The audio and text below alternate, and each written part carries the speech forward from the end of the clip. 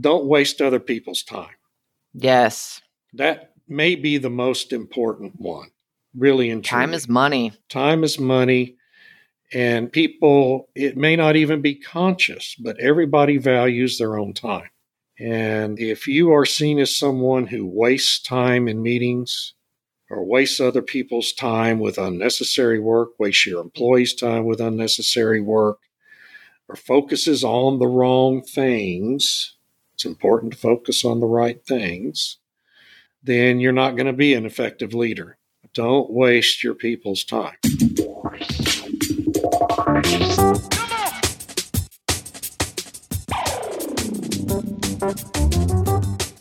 The oil and gas industry, the driving engine of the world economy, delivering prosperity, innovation, and abundance across the globe. Here are the stories of its key players, directly from the leaders themselves. This is Oil and Gas Industry Leaders Podcast, where real experiences are passed on from the leaders of today to the leaders of tomorrow. Here is your host, Paige Wilson. Welcome back to another episode of Oil and Gas Industry Leaders Podcast, sponsored by CBRE. CBRE is the global leader in real estate operations, providing solutions to the world's largest energy, oil, and gas companies. CBRE supports their clients' facilities both upstream and downstream without compromising safety by delivering strategies that optimize operations, reduce costs, and risks. Unlock the power of your energy, oil, and gas portfolio with CBRE. Learn more at www.cbre.com/EOG. Before I introduce this week's guest, I want to ask everyone to please support the show by taking a few moments to leave a review on iTunes. I love hearing your feedback and helps other people find the show. Also, if you're interested in getting your hands on some OGGN laptop hard hat stickers, check out the show notes for a 10-second survey, and we will get this shipped out to you.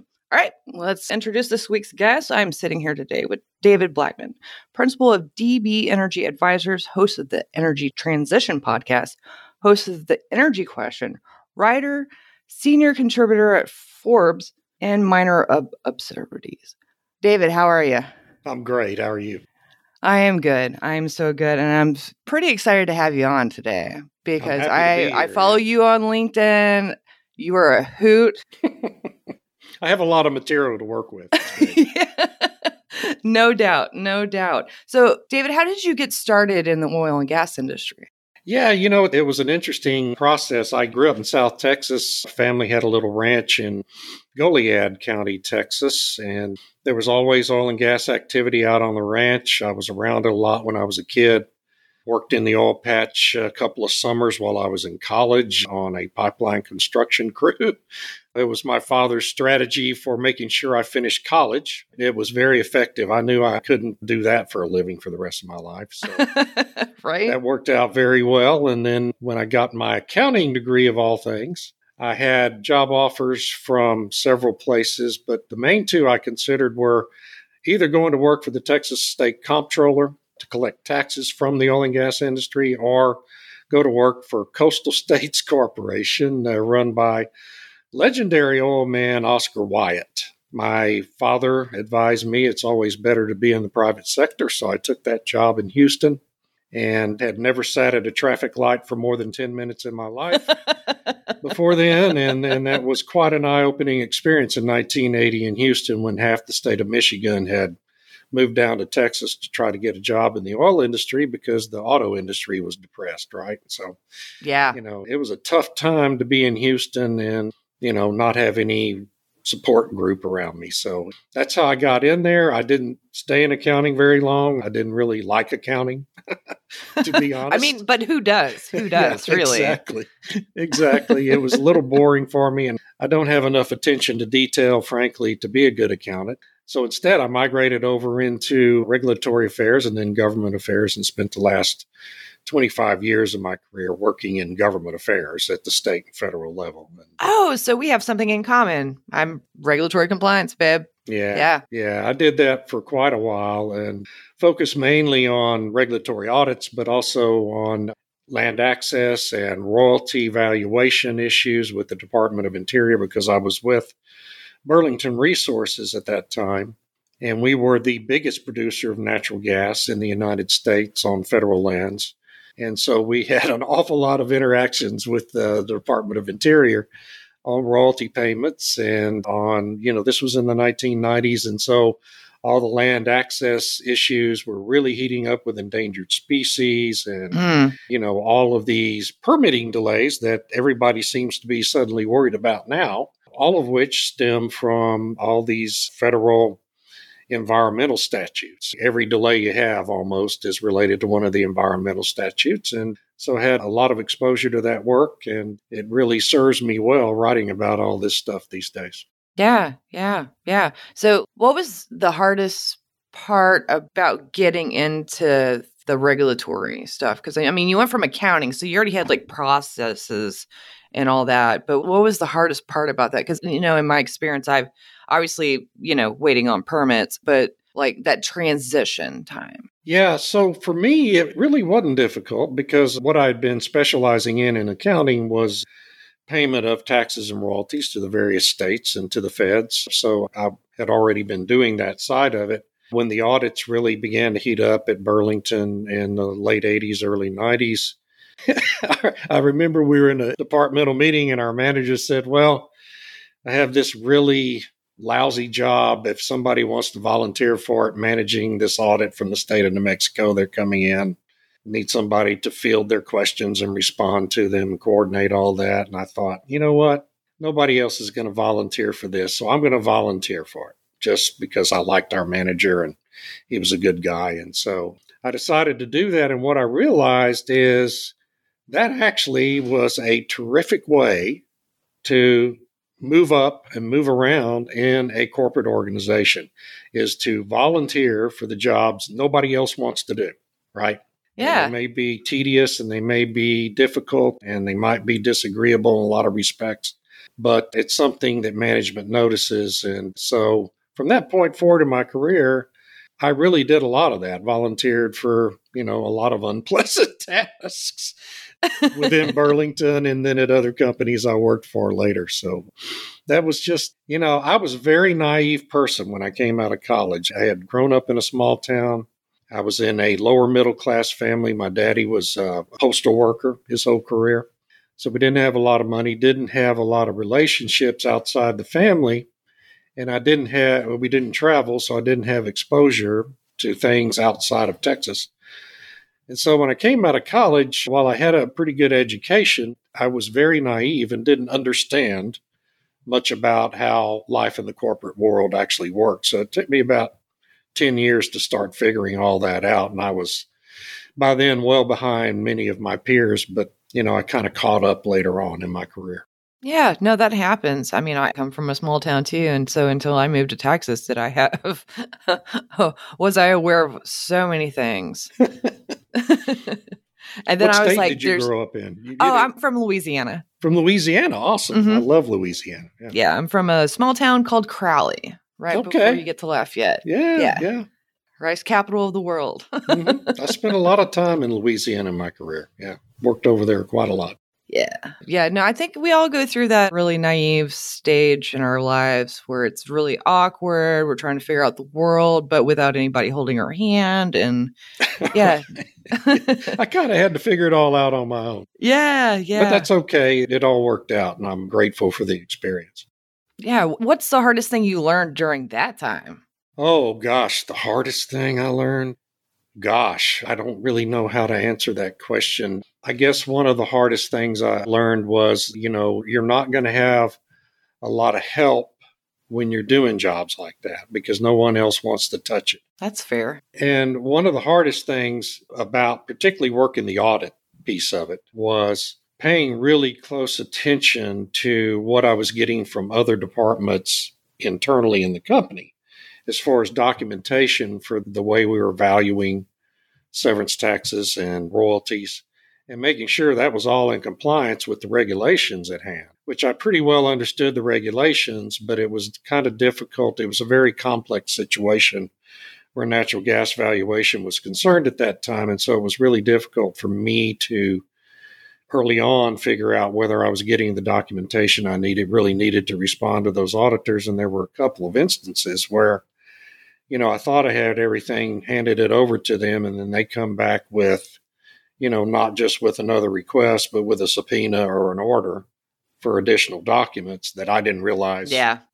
They needed. And so that was tough. But again, it was a really good experience for later on working legislative issues and regulatory issues in terms of regulations that were under development, because it just gave me a better understanding of how all that worked internally at the company. Yeah. Okay. So you did internal audits. You didn't do like acquisitional stuff. This was audits that regulatory agencies, the state, really it started with state agencies on severance taxes in New Mexico, Texas, and Wyoming. Then it later on developed into federal audits from federal auditors on how we valued our royalty payments to the federal government. And so it was also specific to accounting. Yes. All of it was accounting. Very good. Yeah. No, I had to do some of that too, but mine was more on the operational side. So getting, just drilling permits and, reporting. Yeah. So, I did a little of that, but not a lot. Yeah. I mean, it's all fun to me. Yeah. One of the most fun things was walking a permit through at the Railroad Commission, a drilling permit. I did that for a little while when I was with an independent producer, and, you'd get up early in the morning, you drive over to Austin, you walk in at 9:00 in the morning with your documentation. And by noon, most of the time, I was able to walk out of there with the permit in hand and drive back. Now you're showing your age. Yeah. And even now, though, I will tell you that even now in Texas, you can get those permits in less than a week. And, it's a different also story helps in other states. Yeah. Well, it also helps when you know people. Right. I know a lot of those guys, and I could probably get it knocked out in a couple of days if I needed to, but I'm a little rusty. Louisiana, I could probably get an emergency one. Right. Yeah. If in a you day. can make that case. Yeah, absolutely. Louisiana is a great state, gets a bad rap, the government and how it works. Oh, no, they do wonderful over there. They do really great work in those agencies. And largely the bad rap comes from people not really understanding how the process works. And, I just blame Bobby Jindal. There you go. Absolutely. He left a bad taste in a lot of people's mouths. He did. There's a little arrogance going on with Governor Jindal. Yeah. I mean, no offense to him, but come on. Yeah. Actions speak louder than words, bro. Yeah. All right. Well, let's talk about what you do now. You're a writer. You have all these podcasts. I mean, you post daily on LinkedIn, which I love. Yeah. So I'm, of course, semi-retired now. I retired out of the oil and gas industry proper in 2016, in August of 2016. So almost 7 years ago now. Oh, just in time for the downturn. Yes, exactly.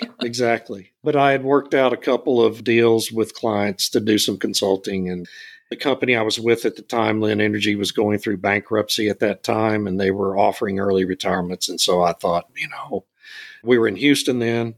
We had grandchildren in Mansfield, where I live now, and it had become pretty difficult to drive back to Houston after spending a weekend with them, and they were very young then. So we decided that was a good time for me to take that retirement and do something else. And so we came up to Mansfield. I was doing some consulting. I still do some consulting, but not a lot. But mainly what I do is write and talk about energy. And I had stumbled into the deal contributing with Forbes, way back in 2011 now. That's a funny story. I was the idiot again, volunteering to do things nobody else wanted to do. One of our trade associations was looking for somebody willing to be the one oil and gas guy on a 5-person panel discussion at the South by Southwest Eco Conference in Austin.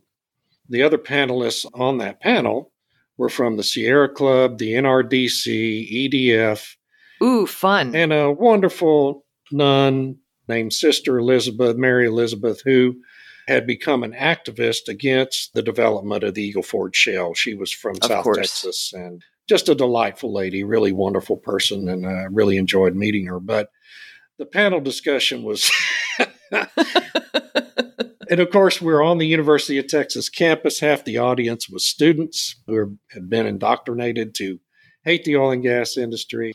And so we had an hour-long discussion about the Eagle Ford Shale, and the moderator happened to be a fellow named Chris Hellman, who is and still is, was then and still is the chief editor at the Forbes desk in Houston.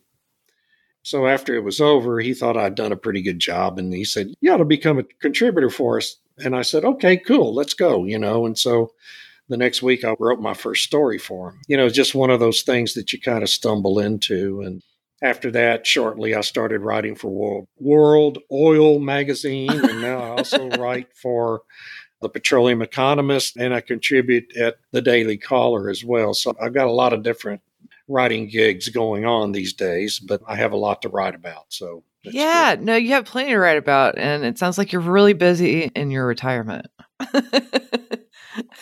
I told my wife when we did this, my goal was to work about 20 hours a week, and make enough money to supplement our income. We've saved pretty well over the years, so it's not like we're hurting for money, but it's always nice to supplement your income. And now I work probably 30 hours a week, so it's still not quite full time, and I'm trying hard not to let it become full time.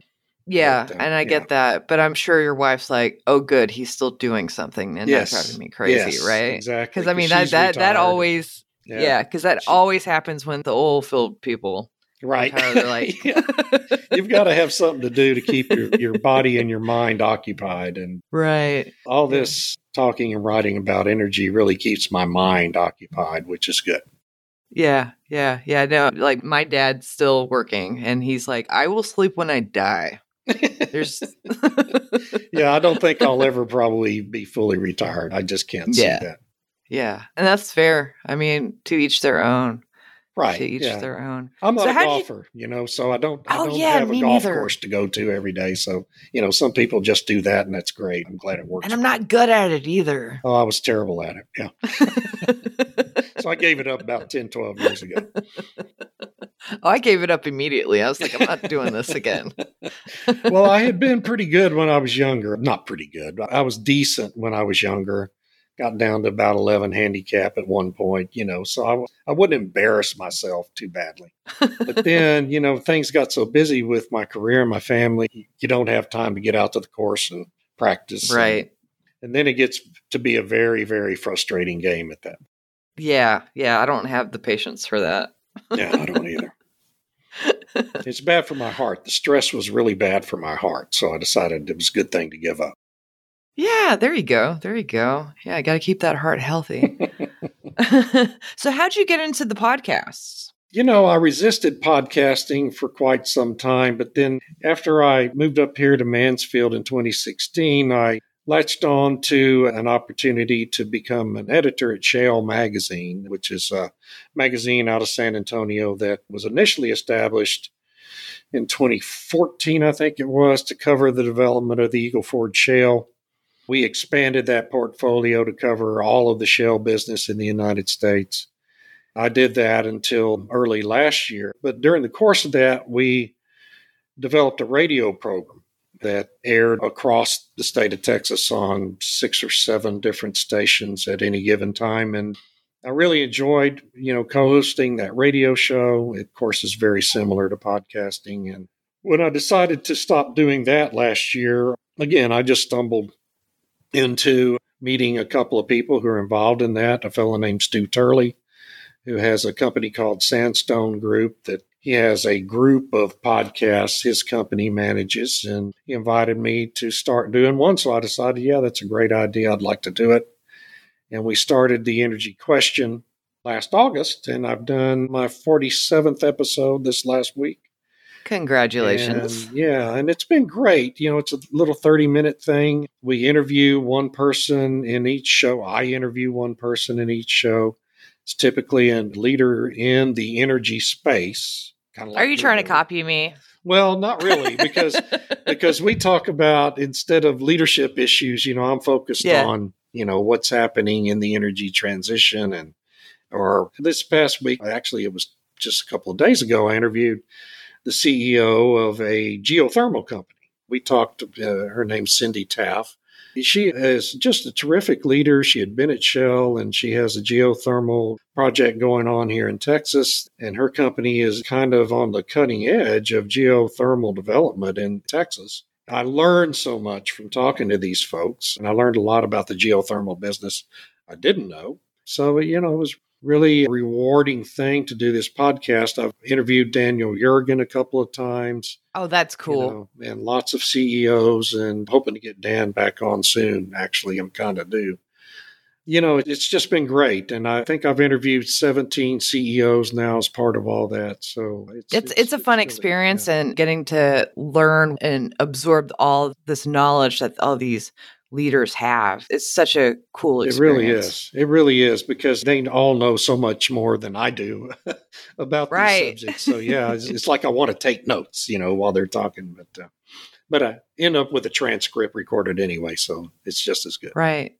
And, the other benefit of that is I've turned quite a few of those interviews into Forbes stories, because, it's on a current topic and it's timely, and I'm interviewing, I'm having quotes from someone a lot smarter than me. So readers are interested. Right. Yeah. Yeah. Which is so funny, because you just said you had someone for geothermal on. I just had someone from geothermal on that I'm releasing next month. Yeah, there's some stuff going on in Colorado, right? Yeah. Well, and a lot of stuff in Texas too. Mm-hmm. So yeah. Now, but I didn't understand. Denver? Aren't you in Denver? No, I'm here in Houston. You're in Houston. I'm in Houston. Okay. All right. Yeah. I'm sorry. For some reason, I thought you were in Denver. Anyway. No, I would love to be right now with this heat. Yeah. Would love to be. Be good to have a break. It's supposed to get up to 103 this week. Yeah. Yeah. Here too. So, but at the end of the month, I will be in Calgary. We're doing an industry mixer there in Calgary. Oh, so fantastic. I'm looking forward to that. Yeah. Love Calgary. What a beautiful place. Oh, it's so beautiful. I love it too. And I'm like, anytime I can go, absolutely. Let's go. Yeah. Just the scenery, everything. Completely gorgeous. So Calgary actually was one of the first places I ever went outside of the state of Texas. I had taken a job with a little independent producer. I thought was a little independent producer back in my hometown of Beeville. And it turned out they had operations in 6 different countries, and one was Canada. And there was an audit going on up there that I had never been out of the state of Texas. I was 24 years old. Other than to go across the border on shopping trips to Brownsville or Laredo. And we got on Mr. Hughes's private plane, fellow named Dan Hughes, and flew up to Calgary on a private plane. And that was my first trip out of the state of Texas. That's what a sheltered life I had led. I've been through Beeville. Yeah, Beeville's a cool place. It was a great place to grow up. When I was growing up, there's a big naval air station there called Chase Field that every pilot, as part of their training for the U.S. Navy, had to spend time at Chase Field. So there are people all over the world who have a pretty intimate knowledge of Beeville, Texas, population 13,000. It's really kind of amazing. I meet somebody everywhere I go who used to live in Beeville. It's amazing. Oh, that's pretty cool. Well, David, let's go ahead and get into leadership, especially since you've also interviewed all these leaders, as I have also done. I hope you learned something from them. I hope so.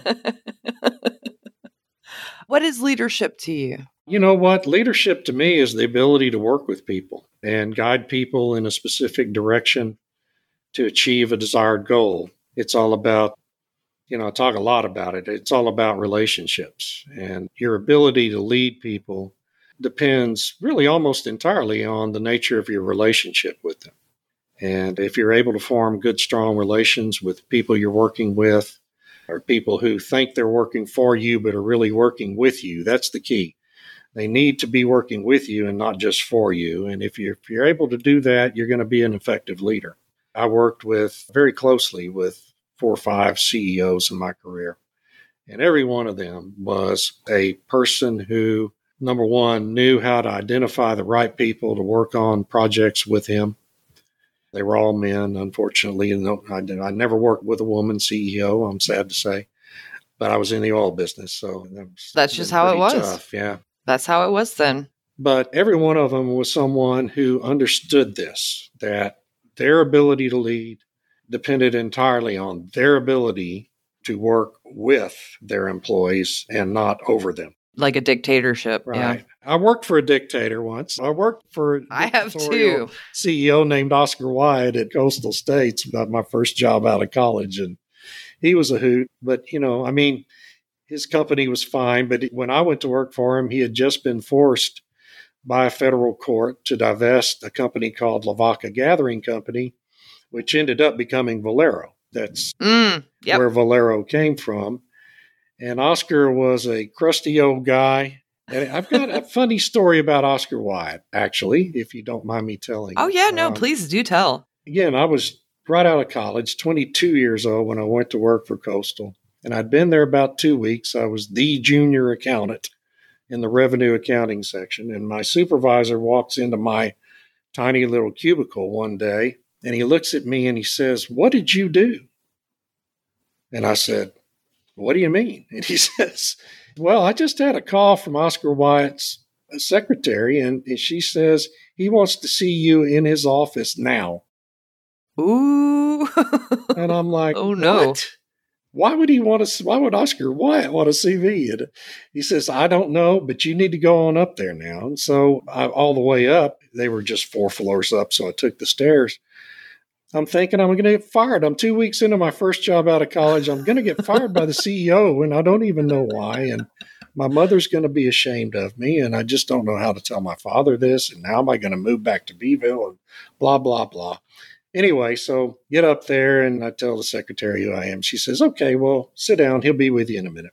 And about, I'm sitting there 10 minutes, and she finally says, gosh. "Okay, he's ready for you. Go on in." So I go into this office, which is, I don't know, 50 by 60 feet, just an enormous office with all sorts of stuff in it. And he's on the phone, and I walk in, and I'm just standing there, and he looks at me. He just points at a chair in front of his desk. And I sit there for another 10 minutes while he finishes that call. And he hangs up, and he looks at me, and he says, "Your name's David Blackmon?" I said, "Yes, sir." He says, "Do you have an uncle named Thad Irby?"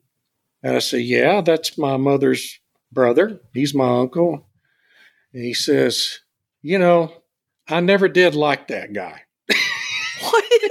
He says, "How's he doing?" And I said, "Well, he's doing fine." He said, "And how did you get a job at my company?" And I said, "Well, I sent in an application, and, they called me for an interview, and I went and interviewed, and they hired me." And he says, "Well, I never did like your uncle."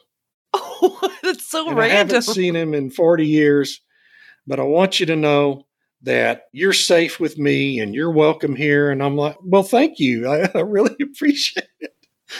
And we sat there and talked for half an hour about my uncle. It turned out they'd had a conflict with one another. They'd gone to college together, first of all, and didn't like each other when they were in college. And then later on, my uncle was with a company called Mid-States Oil back in the 1950s and gotten into a dispute with Coastal States, or with Lavaca Gathering Company, actually. Mr. White had hard feelings, had retained those hard feelings for 25 years until I showed up as an accountant for his company. So anyway, just one of those deals, Talk about holding a grudge, man.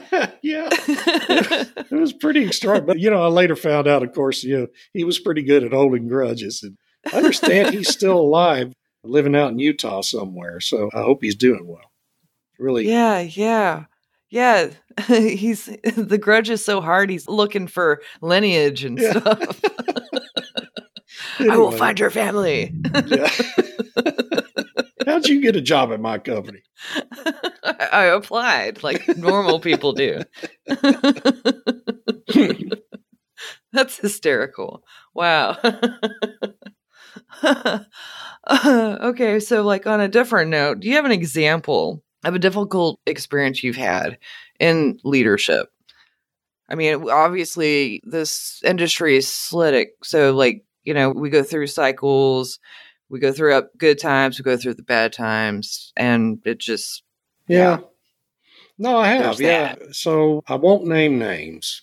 I think I can tell this story without naming any names. But at one point, and this was in 2010, 2011, I was chosen to lead a committee for a national trade association called ANGA, the America's Natural Gas Alliance, which had been created to promote natural gas during the Obama administration and its many assaults on natural gas. And we were pursuing some legislation in Austin, and they chose me to lead it. And this was a association that was made up of 33 of the largest independent producers in the United States of natural gas. And So the CEOs were the board, and, each company had a person on my committee in Texas. And, and so we hired the contractors and lobbyists we were going to use and established a democratic process for approving each step of the plan we were trying to implement. And there was one company who had a vice president of government affairs who didn't like me. We had worked with one another, didn't like me personally. And we had worked with each other in Washington on several different things.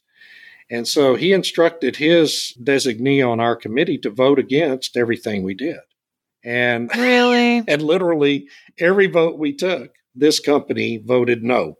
And so it presented a real difficult situation for me because I had great respect for the CEO of that company and had known him for a long time and hated to be in a position where we were voting 32-1 on everything, and the one was always his company. And so, and the fellow who was on our committee was good-natured about it. And I mean, it wasn't like we were having big fights. But I knew word was eventually going to get back to the CEO that this was happening. And so I just had known him for a long time. So I called him one day and just told him, in general terms, what was happening and why I thought it was happening, and that I just didn't want him to be surprised about it. But that call was something I kind of agonized over whether or not to make, because I didn't want to undermine his guy in Austin. But at the same time, I also didn't want, him to be getting calls from one or more of his peers asking what the hell was going on. So, you often are presented with those kinds of challenges when you're trying to lead a project. And, it also could apply internally with respecting the chain of command and, not wanting to undermine someone you respect. And I really had a lot of respect for their guy on our committee. So anyway, it was just you're always, when you're leading an organization or leading a project, and I led a lot of different industry-wide projects during my career, you're always going to have a challenge like that come up. There's always going to be something. There's always one like jerk that's petty. Right. And so I will agree with that. And it all developed, and I hated it even more because it all just developed out of a personality conflict. And, I'm not blaming the other guy for that or me for that. It just was. It was a fact. It was just an unfortunate thing. And it's so strange to me, through my career, one of the things I took the most pride in was being able to work with anyone, in a cooperative way and good faith way. But there were just 3 people in my whole career that I was just never able to work with, and that guy was one of them. I mean, for whatever reason, we just had a conflict and it wasn't going to go away. So, yeah, no, I totally get it. It's kind of different in a woman's world. You always find that one woman that's just like completely intimidated by any woman, period. Anyone. And then you get put on their list and they try to come after you. And I'm like, I keep all receipts, buddy. I definitely CYA. Yeah, no, I agree with that. But there's always that one. Right. In any industry, there's always that one. Yeah. And it's hard when it exists, it's kind of hard to get around. I unfortunately, with those 3 individuals, I was just never able to get around it, find a way to resolve it. And so it wasn't like it harmed me in any way, but it was uncomfortable. Oh, for sure. Yeah. It just makes your job harder. Period. It does. Yeah. It just makes things needlessly difficult because it wasn't like we were even doing anything controversial on that committee, and everything we were doing had been authorized by the board of that trade association. And so it was all just really, it was petty, really odd, very petty and odd and silly. Yeah. Immature. It was something that the rest of us didn't really have a lot of time for either. Yeah. Totally get that. On the latter, what is the most rewarding thing about leadership? Oh, getting results. No question about it. When you get to the right result or you achieve a goal you're trying to achieve, and knowing that you did that in a team effort and that, your leadership played a role in getting to that goal, to me, it was the most rewarding thing about it all. And that was the most fun about it. Most of my career, I was an individual contributor and didn't, would accomplish things that didn't really have a team around me. But I also did a lot of team and committee kind of work that was always rewarding at the end of the day. And the thing you learn about that, too, that I thought was so important, that I think some people don't ever learn, is it's really important to ensure that everyone who worked on the project gets credit, gets the appropriate credit, and that the leader not take credit for everything, right? Well, yeah, because of course you're leading, but there's a team effort involved. That's the entire reason they're there to begin with. Right. And, we've all worked for bosses who wanted to take credit for everything that happened, and they end up not being effective leaders as a result because people don't want to work for them. Some people never learn that lesson. Yeah. Yeah. It's a hard pill to swallow. It is. Yeah. So on that, if you had a piece of advice to give the audience, what would that be? Well, of course, a lot of it depends on where you are in your career, right? One piece of advice I give to everyone who's trying to move up in an organization is if your boss has an executive assistant, be sure you have a strong relationship with his executive assistant. And I'm not talking about some kind of extracurricular relationship. I'm just talking about be sure specifically that. Because what you learn is that your boss is spending more time with her or him, whatever it is, than with his own wife or own spouse. Right. And that's the person they're relying on more than anyone but outside their family and their life. And if you have a strong relationship with that person, your boss is going to be hearing good things about you, and that can only help you in your career. The other thing that I'm just obsessive about, and I know it sounds trite, but it really is important at the end of the day. Some people will downplay it to you, but it really is important. Be on time. Be on time. Even if, I was in an organization at Burlington Resources, if a meeting started 10 minutes after the scheduled time, that was a prompt meeting, but I was always there at the time the meeting was supposed to start. And meetings I chaired, meetings I led, always started at that time, and we weren't going to wait for people. And it really is, people do notice when you're not the one holding up a meeting, when you're one who's there on time. And then the third thing is, don't waste other people's time. Yes.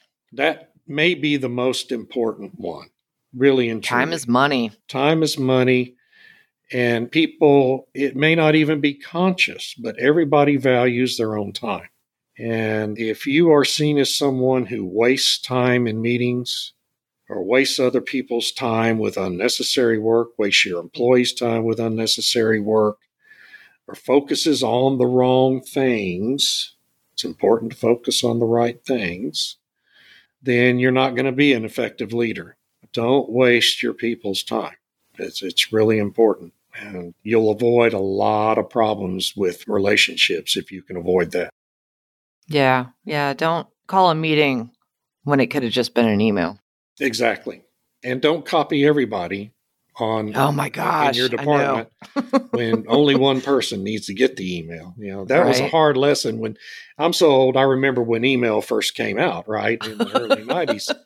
One of the hardest lessons for people to learn was when to copy everyone and when not to copy everyone. And I had an employee one time, God bless her, she was great. I mean, she was really good at her job, but she wanted to copy everybody in our whole department on every email she sent out.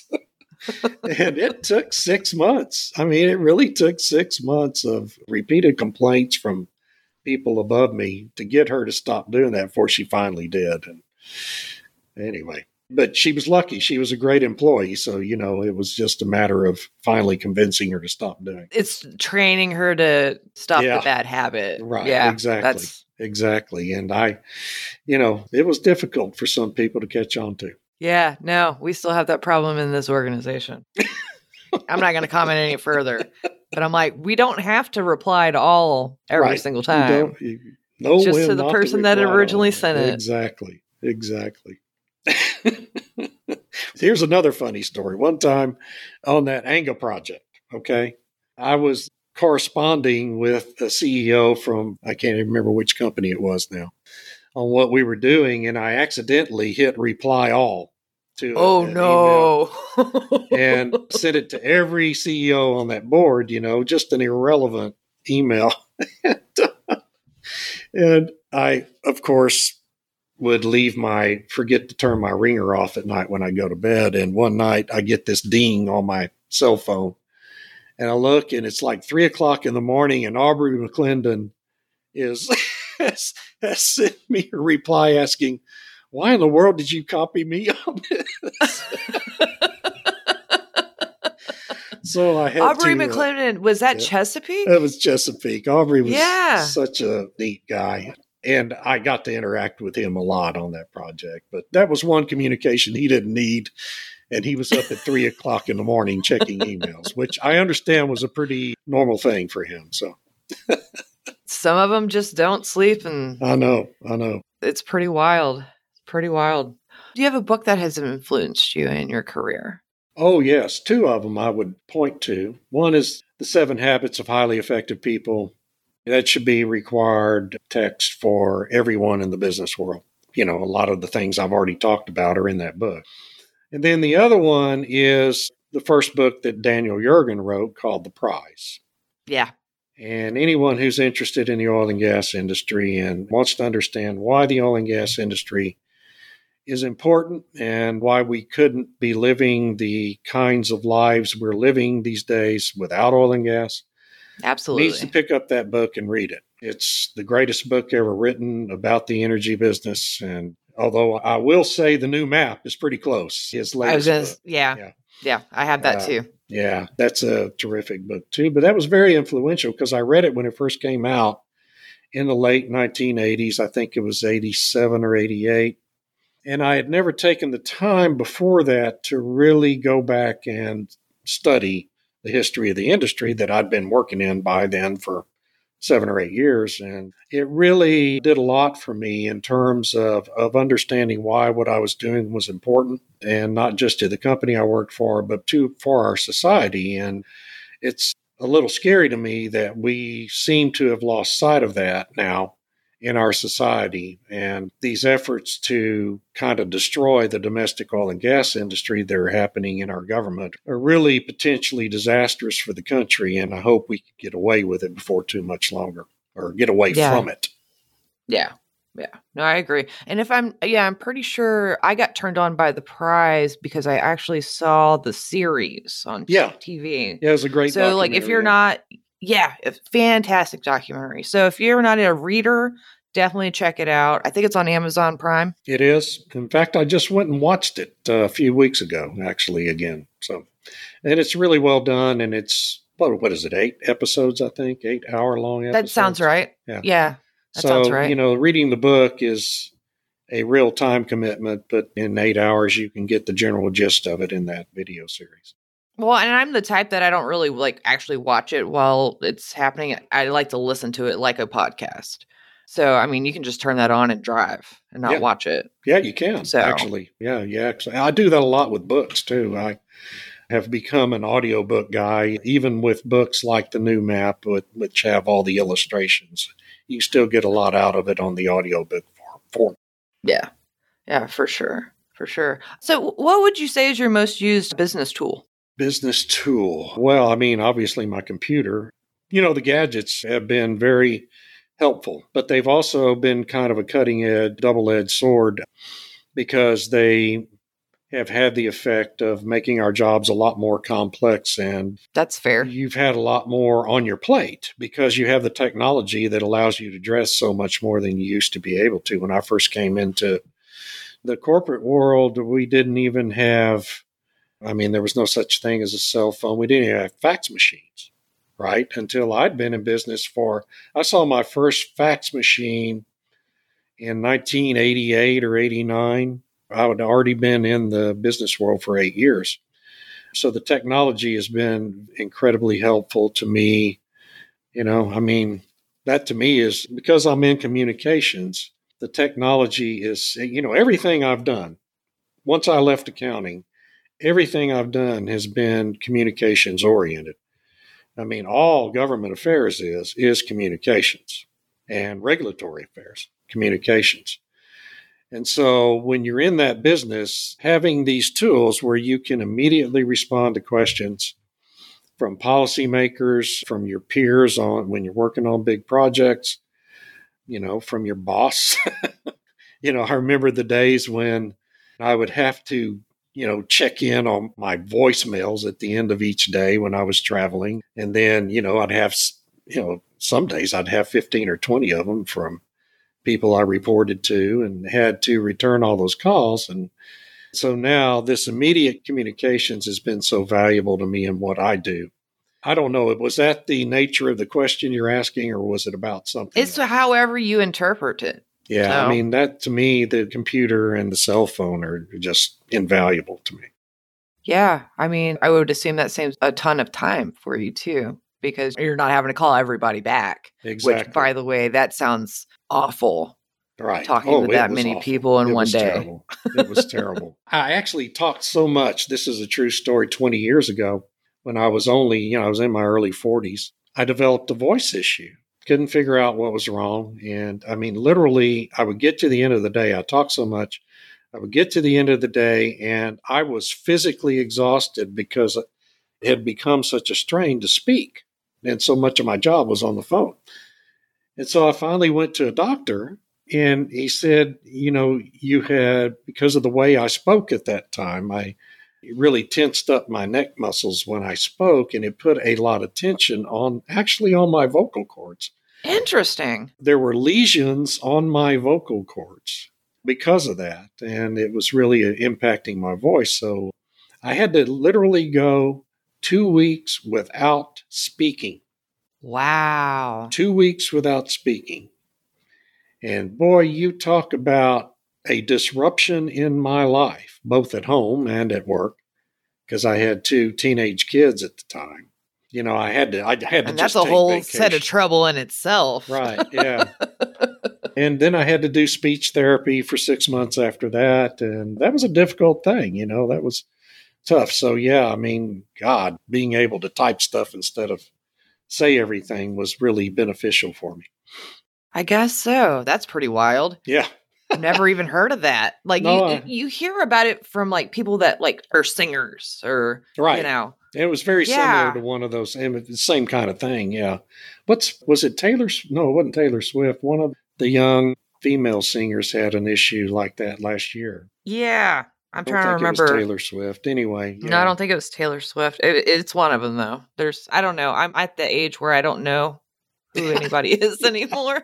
I know Taylor Swift. That's all I know because my granddaughter. I even know another one called JoJo Siwa because my granddaughters love JoJo Siwa and went to see her in JoJo concert Siwa. last year. So yeah. That's the only reason I know that. She's a YouTuber. Is she? Okay. Yeah, she's a YouTuber. Yeah, no, I know that one too because of my daughter. So. But yeah. I'm almost embarrassed to admit that, but anyway. It's okay. You just told like 100,000 people. Maybe there'll be a story about that. Blackmon follows JoJo Siwa. That'd be funny. All right. So this isn't necessarily applicable, but this gives you a chance to talk crap about at least other podcasters. Who is your most respected competitor? Oh, Robert Bryce. Well, there's a lot of them, but I mean, Robert is fantastic. He's terrific.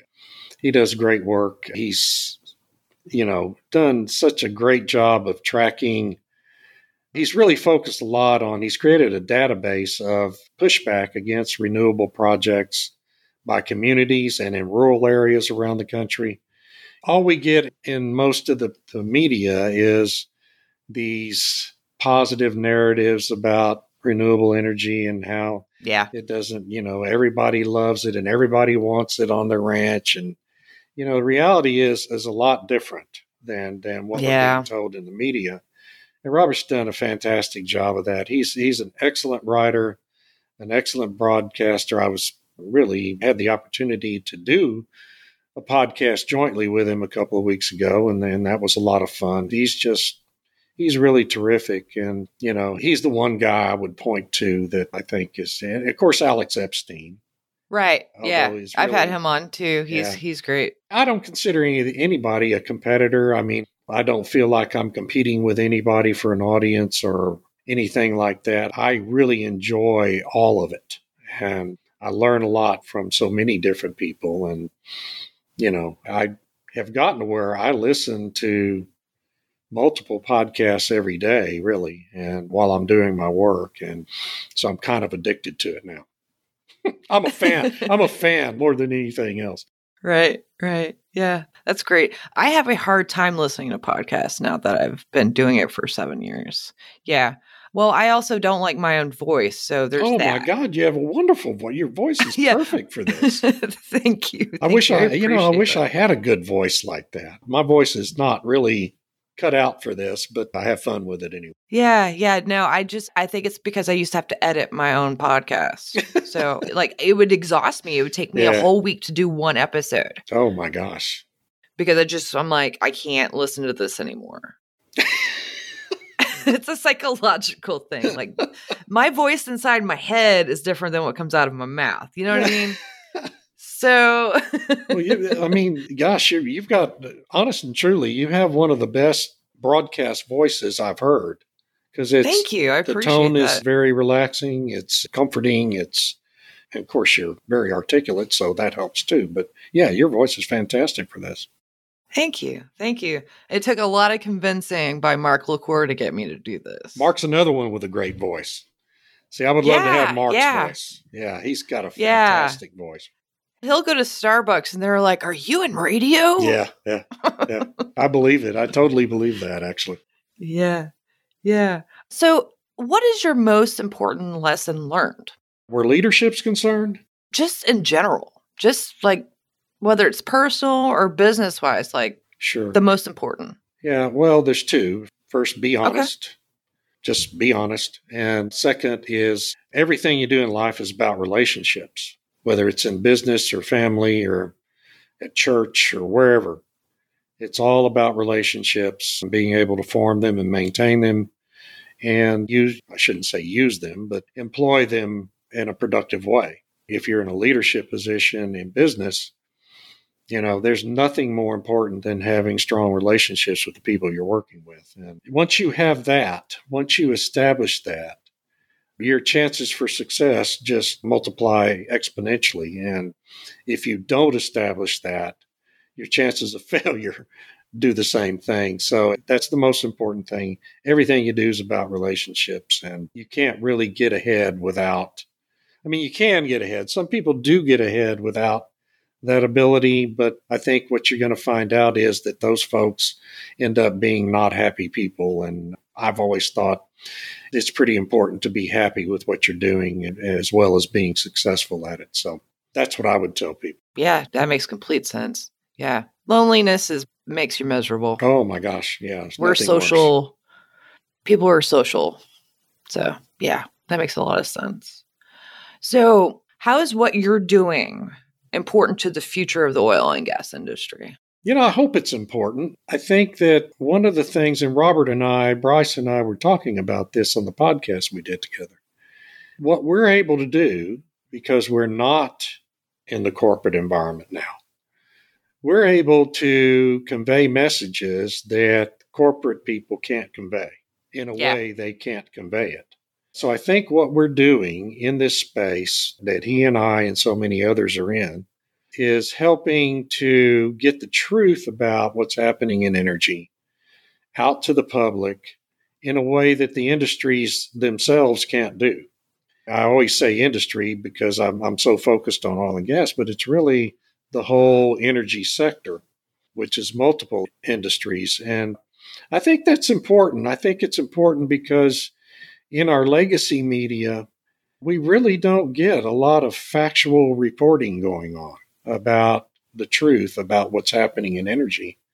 That's too bad. It's a dangerous thing for our society. So I hope every day that what I'm doing is important in that respect.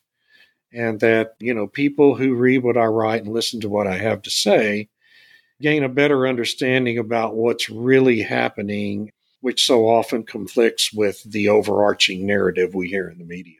Yeah, yeah. And I think that for so long, the industry didn't fight back on the misinformation the media has put out about the industries. And I feel like you and I have the same goals of education. So, yeah. Yeah, I think we're seeing now too, more and more CEOs becoming bolder Yeah. about correcting the record. I mean, Mr. Worth over at Chevron is becoming very outspoken. First person that came to mind was Chris Wright with Oh, Liberty. Chris Wright. Yeah. I mean, Yeah. you've got Chris Wright and Toby Rice, Nick Yeah, and Deulius. Toby. Those guys are just fantastic. I mean, they're just awesome to me that they're willing to get out there and do what they do and be so outspoken and upfront about it. We haven't had enough of that. So it's been gratifying to me. Really, this year, Mike Worth has become more and more outspoken in defending his company and his industry. And I think it's really important for these CEOs at these major companies to do more of that. So I hope he's starting a trend where that's concerned. Yeah. Yeah, me too. Yeah, it's incredibly important. I know they have shareholders and all that stuff, but I think it's only helping by standing up for Absolutely. Absolutely. Yeah. And Vicky Holla, yeah. Holla at Oxy Occidental. is also really for the last 2 years now become increasingly. She's kicking ass. Yeah. She's and fantastic and doing a fantastic job, of course. Yeah. But I really like the fact that her messaging has become more and more pointed and, she's really not shy at all about defending what she and her company are doing. Right. Yeah. It's pretty cool. It's pretty cool where we're headed. What are your thoughts on telling someone about the industry, since we are talking about this, that doesn't quite understand the industry? Sure. Well, I mean, I guess the first thing I'd tell them is not a dying industry. It's not an industry that's going to be gone in 10 years like this administration seems to think it is. That regardless of the age of the person I'm talking to, I try to make it clear that you're going to be using oil and gas and oil and gas products throughout the course of your entire life. I think that's important. And then the other thing I like to, for people who don't really know about the industry, I like to talk to people about how it has evolved in terms of protecting the environment since I've been in it. I mean, when I worked on that oil field construction crew back in the mid 1970s, boy, it was a pretty careless industry. Made a lot of messes and was careless about safety, and that has all changed now. The culture is so different in the industry today than it was at that time. It's truly extraordinary, and very few people, because I'm old, I have a perspective that most people don't have about that, right? And I've been really engaged in the industry since that my first summer on that crew was in 1976, so for 47 years. I've had exposure to those realities. And, so I have a perspective that other people don't have. And hopefully I do a good job of conveying that to my audiences. Yeah. Yeah. I wouldn't call you old. I'd say experienced. Well, yeah. Okay. Yeah. I don't feel old, so that's good. That's always a plus. Yeah. That's definitely a plus. Yeah, it really is. Nice to get up every morning feeling good and ready to go, right? Yeah, yeah. I'm dreading the day when that ends. I'll gift you a big bottle of ibuprofen. There you go. I need that. I need that too. I'm right there with you. Bottle of ibuprofen and a bottle of wine, and I'm good. See, now we're going to be best friends, yes, David. Absolutely. Wine and ibuprofen. Sounds like a good date.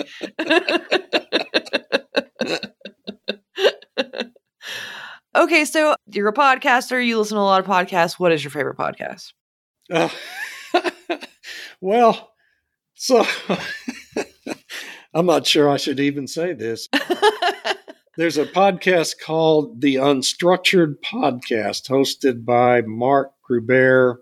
And, oh gosh, I'm going to forget the other guy's name. I'm so bad with names. But it's called America's Untold Stories, is what it's called. And they focus a lot on conspiracy theories and the assassination. Okay, now you have my attention. Yeah, see, I'm a JFK assassination nut. Right now, that's my favorite podcast. Oh, that's cool. I'm going to have to check that out. It really is. They do a good job. This fellow named Gruber, he comes out of the film industry most recently, and he worked with Oliver Stone on JFK and got to know an awful lot of people involved in all that. And he does a lot of really phenomenal research into the minutia and nitpicky aspects of all that are just fascinating. I thought I knew a lot about it, but every episode I listened to, I learned things that I did not know and are not in any of the books written about it. So I really I watched a lot of documentaries on it. Yeah. On the conspiracy and all that. So we'll have a conversation Absolutely. offline. Absolutely. Oh, well, thanks so much for coming on, David. If Thank people you. want to reach I really out to enjoyed you, this. yeah, if people want to reach out to you and or get to know more about your DB Energy Advisors or your podcast, how can they go about doing so? Sure. You can find me, on Twitter. I would go straight to LinkedIn and Twitter. Yeah. LinkedIn, you just Google my name at LinkedIn and I'll come up. Twitter is @EnergyAbsurdity. And then I have a Substack, which is really the best place to get in touch with me because you'll find my email there. Substack is Blackmon, BLACKMON.substack.com. All right. Well, that concludes this episode. So just remember, it's up to you to open the next door. Tune in next week for another intriguing episode of Oil and Gas Industry Leaders Podcast, a production of the Oil and Gas Global Network. Learn more at oilandgasindustryleaders.com.